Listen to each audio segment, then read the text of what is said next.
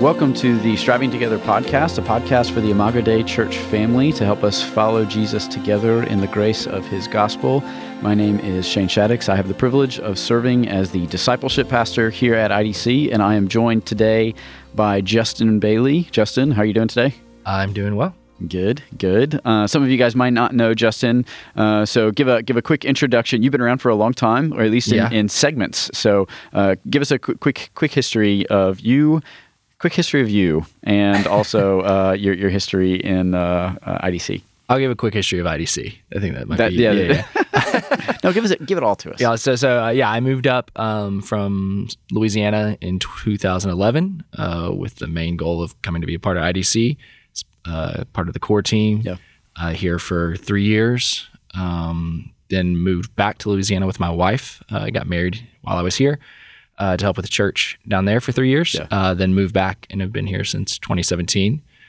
So I was told by the Bartons and Ellen Holder I'm not allowed to say that I've been here for the full some 11 gatekeepers years. Here. Yeah, some gatekeepers. Yeah. They got very upset with me at the members meeting when I stood up. That's good. But married to Jennifer. We have 3 kids, Kuiper, Emerson, Ambrose, and have a 4th on the way, daughter. So. Super exciting. Yeah. Justin's been a longtime friend for me, and we're going to talk in a second about a book, which is basically what Justin and I do all the time. So this is pretty great. Okay, so our topic today is the beginning of what I hope to be a series of helpful resources, helpful books. And so I'd love to do over time is just highlight certain books that we think might be helpful, edifying for us as we think about following Jesus and following Jesus together. And so today, the book on the table is a book called You Are What You Love by James K.A. Smith. This is a 2016 book published by Brazos Press. Brazos, is that how you say that? That's how I've always said it. Yeah, we're gonna go with that. Brazos Press, and this is actually a kind of more popular level book of some previous work that James K.A. Smith has done. But I asked Justin what would be one that he thought would be really helpful for others to think about, and one that he could get excited about talking about. And that is too broad of a category for Justin, so I had to narrow it down for him. And this is what we came with. So let's just start with high level. Justin, what is this book about, and why do you think this is a helpful thing for folks to read and interact with? Yeah, so what the book is about, I think the title is pretty straightforward, and specifically the subtitle, right? You Are What You Love, the Spiritual Power of Habit. And so the overarching argument is that as creatures, as people, we are not just brains on a stick, right? And just like the low-level idea of it, that we're not just thinking things, that are what we do, how we act and interact with the world, is a lot of kind of this instinctual, these automations that we do that are built out through just daily rituals that we may not even be conscious about. And so when we get into the idea of discipleship and spiritual formation, we can't just be about, let me give you these facts, and that will then, only that and that alone will lead you to do these things. We have to create some type of habit and ritual. Yeah. Since just in reality, that's how we live our lives. Yeah. So I think as kind of this overview is that you're formed in a very specific way. And so for the idea of being formed, there's also this formed into the image and likeness of Christ. And so there's this idea of being formed. There's also this idea of deconstructing the formations that are around us. Okay. Right. So that if this is the reality that we live in, we are actually being formed every day by things we don't even realize. Okay. And so part of what he's doing is saying, okay, here's the reality that as a person, you are formed through these rituals and habits you may not know about. Okay. So that means you're being acted upon by an outside world that you may not know, but also then the way you're trying to be formed as a Christian, you may be attacking it the wrong way, or maybe not even the wrong way, just deficiently. You may be missing a piece of that. And maybe that's why, and he makes this point in the book, there's a gap between like, I know this is what I'm supposed to, and I'm not doing it, right? The Romans 7 thing, right? Yeah, that's good. Paul's Romans 7, so. There's a conflict there. Let's just get really practical there. Can you give an example of like how, if we stopped and thought about it, we would see we are being formed in everyday life by things that we would not necessarily always consider to be like spiritual activities, if you will. But like, what does he mean by saying we're being formed by the kind of habits and practices of everyday life? Yes, I think there's two really good examples he uses in the book. One may feel a little dated. I don't know. I don't know how often you're still going to malls. I told Shane before I was at the mall the other day, and it's Christmas time, and there were way more people than I expected. Yeah. And I was surprised because I was like, do people mall anymore? I was just trying to return something to a store instead of doing it online, and it was like, wow, there are a lot of people here. I can't find a parking spot. So maybe not outdated. Maybe not outdated, but this idea that the mall is actually kind of this religious center, right? It's this idea that it is built to create habits and formations for you to indulge in things that you don't like, this consumeristic material to make you feel good, to comfort you, to bring you around in a community that's doing the same thing and participating. The architecture is built a specific way to have this communal food like lounge, right? It's this idea that things are created for us. And so we're participating in these things we don't even know. Another one, which may be a little more a better example, and not necessarily like this religious experience, but just this idea of what we eat. Yeah.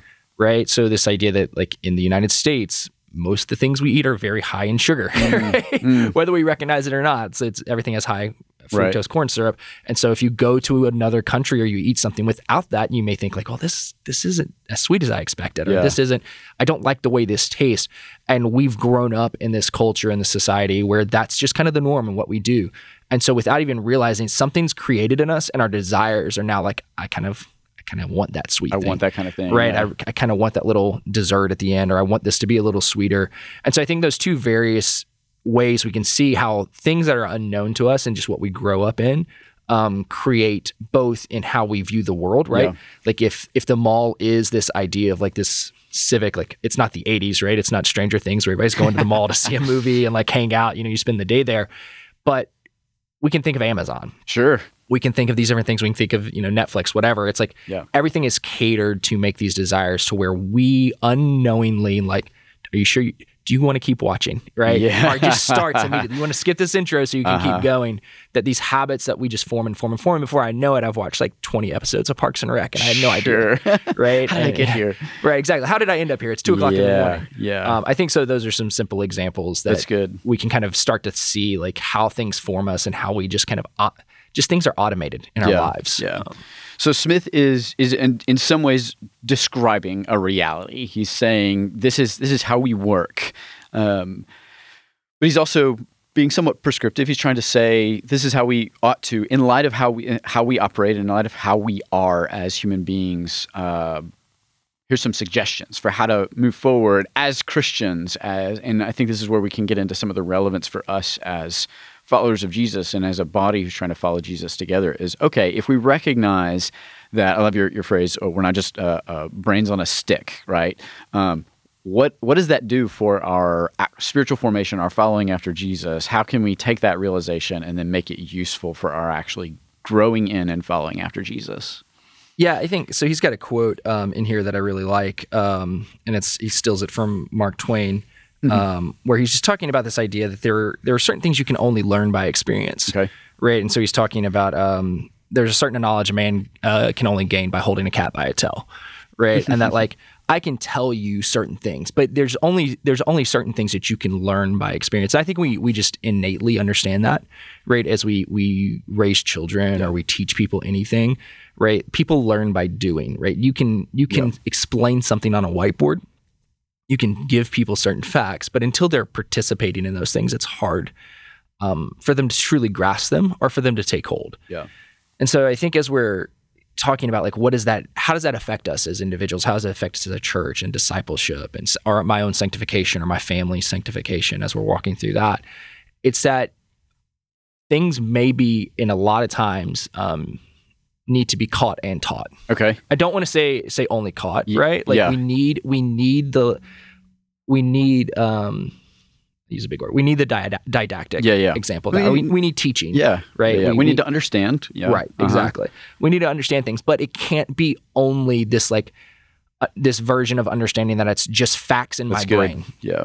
Right. I can't just understand that. And we implicitly know this as we're growing up or as we're teaching, right? When we teach kids math or reading or whatever, we do it in a variety of different ways. We show them things of the world, like teaching my kid, like 2 + 2 is 4. Okay. Let me grab 2 things and 2 things and show you 4 things. Or let me show you 1, 2. Like we're doing a lot of different things and trying to example that. Right. So when we talk about discipleship, a lot of times we think like, or even something as simple as like scripture memory. Yeah. Right. The idea, well, I'm just going to memorize scripture. Like we have a very specific way we think about memorizing scripture. Like I look at my Bible and I just read it. Sure. Right. Versus like, no, it's on the front of my lips. I'm speaking it. I'm talking about it. On the doorpost. Right. It's on the doorpost. It's everywhere I go. I see it in the world, right? I'm trying to memorize scripture and I'm connecting it to my world. And it's a much more holistic understanding of discipleship.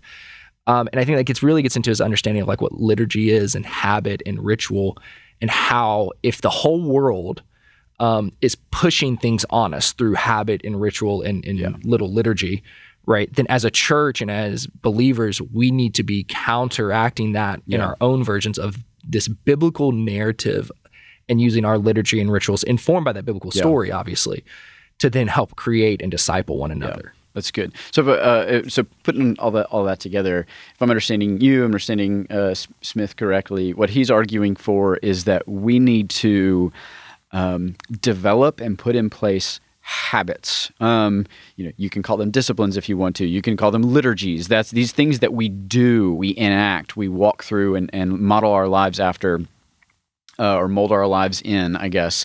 And as we do those things, those things that we can intentionally practice are going to form our hearts, and that will be a more holistic way of shaping our hearts towards the Lord, to where it's not the following of Jesus does not stop merely at understanding or knowing about, rather, truths or that kind of thing, but it actually works its way into our kind of way of being, our way of living, and that kind of thing.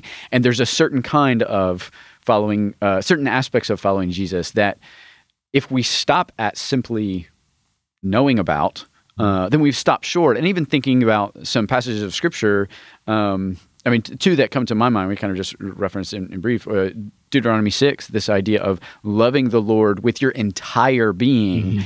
Your mind is part of that, but it's not just your mind, it's also your soul, mind, strength, and then it kind of moves into this like communal aspect of like you're loving God with kind of every aspect of your being. And then I think of even, I would imagine some people who are listening to this are thinking, well, what about Romans 12 that tells us to be transformed by the renewing of your mind?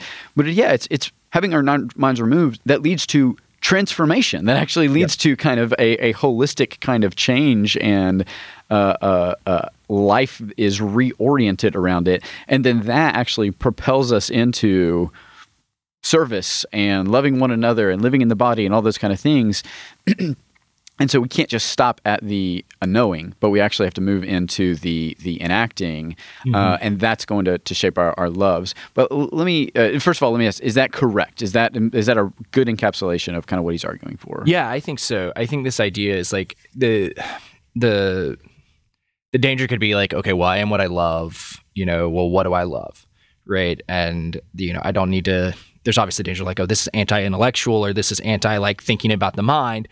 And what he's trying to bring forward is like a holistic view. And I think we talked about this, like it's much more of what he's doing isn't necessarily like, oh, it's this very nuanced, detailed, but it's a wrecking ball to say like, hey, we're so caught up in this modern understanding that if you think the right way, you will therefore act the right way. Which is right. We just look in the world in general, like everyone's like, well, you need education. We need to tell people this is what will happen. I'll give you facts and I'll give you this, instead of saying like, hey, if you can change the hearts of people, that's where we go. And we know this again as Christians, like we talk about this is how we are saved, right? Yeah. This is like, how does someone become a believer? Well, God changes our heart from stone to flesh, right? Yeah. The Spirit works and gives you a new heart, and that your heart has to be changed. And so that doesn't change in discipleship. Right. You still need these facts, right? We still need to know, confess with your mouth and believe with your heart that Jesus is Lord, right? Even the demons can confess Jesus is Lord, right?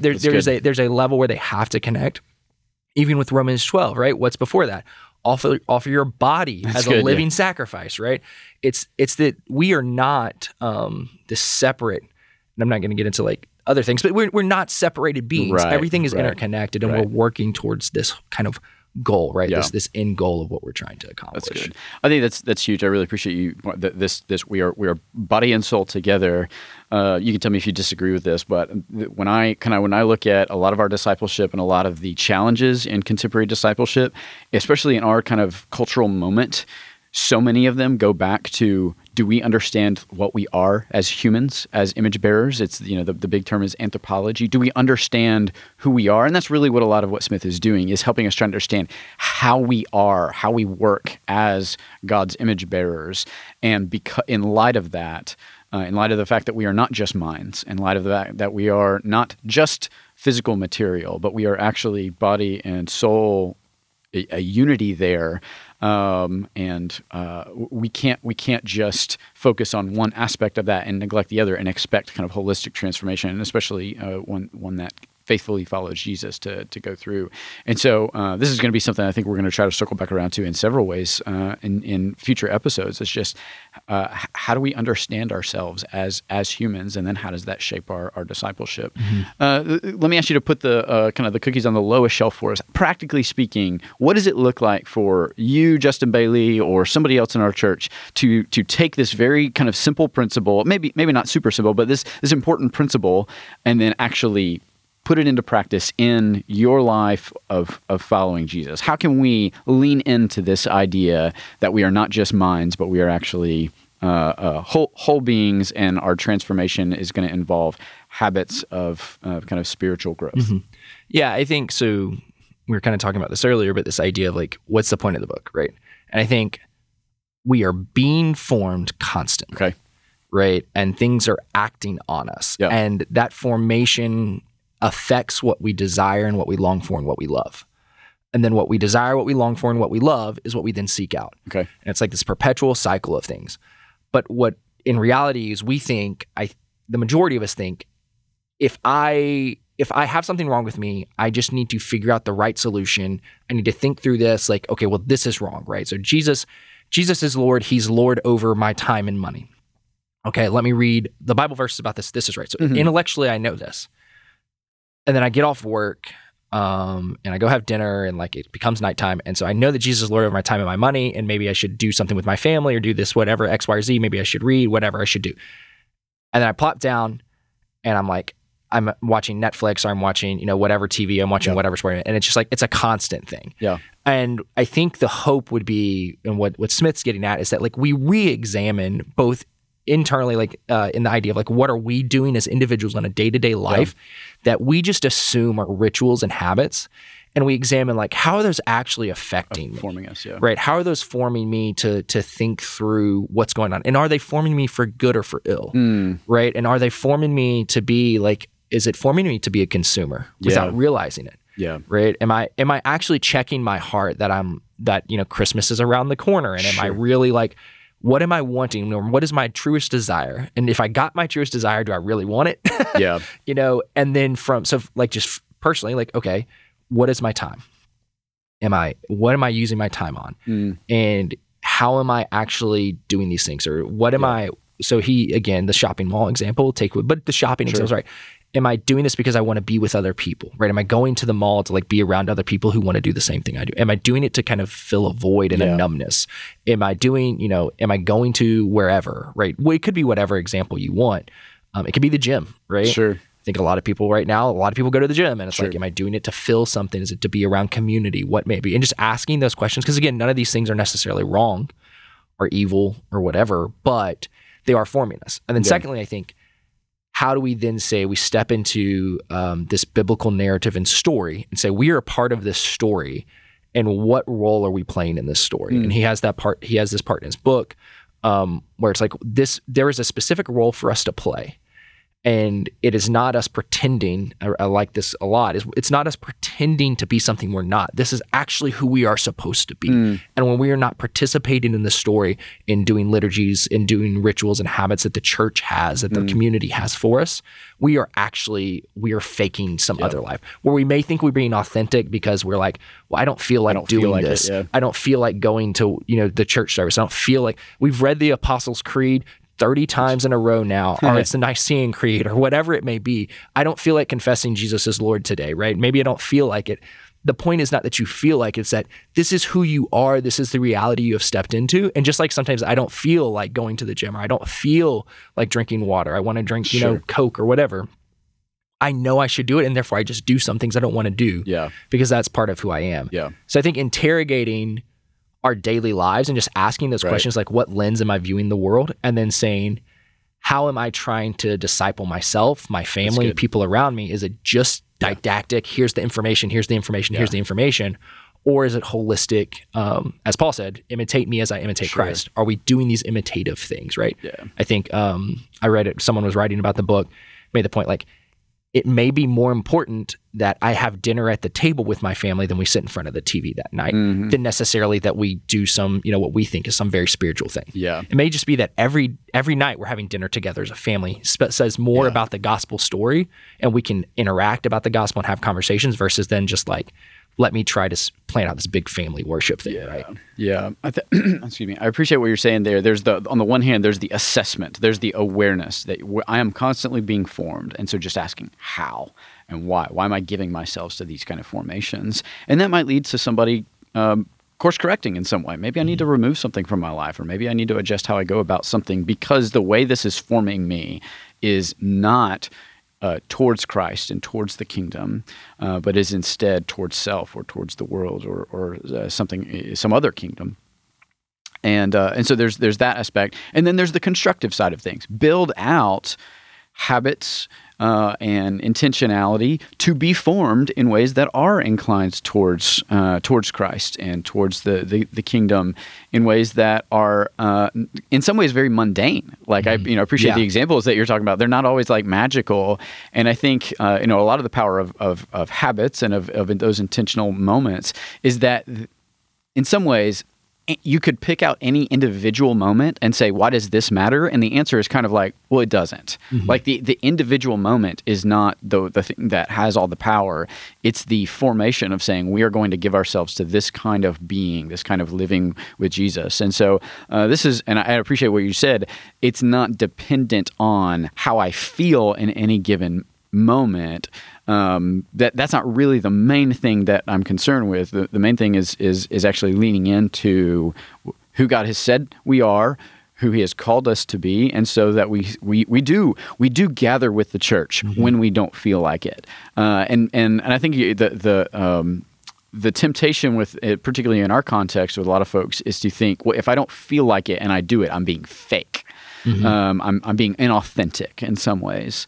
But that doesn't necessarily have to be the case because when we lean into and practice these habits that we are choosing to lean into, we really believe they're good and they really are forming us after the image of Christ. That's not fake. What it is just saying my feelings are not everything. My feelings are not the controlling thing.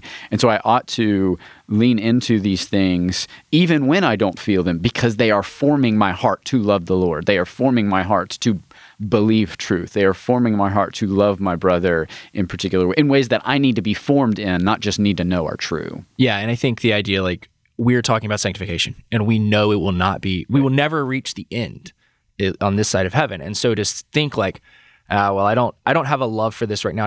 Yeah, of course you don't. Yeah. Like, of course you don't. Because you're not sanctified. You're not sanctified. You're not Jesus, right? You have the Spirit with you, but you're not fully sanctified. And so I think of like Peterson's, a long obedience in the same direction. Like it is us just moving forward day by day. Sure. And we all know this implicitly. We do this in every other aspect of our lives.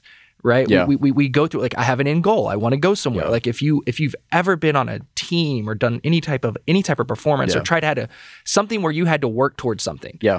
The goal and the desire at the end overcame any issues that you had in the middle, and like you push through. And like so sometimes I don't desire. So sometimes I don't feel like saying like Jesus is Lord. I don't feel like saying oh come Emmanuel. Right. Like I just like maybe not. Yeah. But that doesn't mean it's any less true. Sure. It doesn't mean it's any less authentic. It's the authenticity. The issue is that I'm not being authentic to my true self because I'm allowing these outside things to influence what I believe in my heart. I'm being conformed by the world, right? Or my sinful flesh or something. Whatever it be. Yeah, you're three-parter, right? So I think it's just an idea like the idea of like, am I being authentic? Oh, I don't feel like doing it, so I'm not being my authentic self. I think the idea is like we've got to flip that on top of its head. It's like I'm not being my authentic self if I am a believer, I'm not glorifying God and worshiping Him. The question's not like, am I authentic now because I don't love Him? It's like, no, we're not. We're not. And so we have to deal with that. Yeah. And we deal with that with one another, and we deal with that by pushing through it, right? And as we participate in these like common acts of what God's given us through the church and through community, through the preaching of the word and the sacraments, whatever, that we can now participate in these things, and they will change us, and they will form us, and we trust that God will bring us through. And I think that's really helpful and a good place to land too. Is this is not an advocacy for dead ritual or a kind of legalism that says even if it's totally, even if you don't believe it, you don't feel it, all that kind of stuff, just do it and you'll become a good Christian or something like that. That's not what we're talking about. We're talking about because we truly do believe in Christ. Ourselves are not fully sanctified, and so we are trying to orient our whole selves in alignment with that truth of who Christ is and what He has done for us in the gospel, even when we don't feel it, and even when we don't want to in some real way. We trust that He will do it. Yeah, that's good. Yeah. That's good. So excellent, man. Well, thank you so much. Would commend You Are What You Love by James K.A. Smith to you guys to pick up, read, consider, talk about, that kind of thing. And we hope that, if nothing else, this conversation has encouraged you to think about how you're being formed, and then to think about how you might intentionally pursue being formed into the image of Christ as an individual disciple, and then together with the community of faith, how we can help form one another and be formed together as the community of faith. So, Justin, thanks for helping us to think through this. All right, IDC, thank you for joining us, and we will see you next time with more conversations to help us follow Jesus together.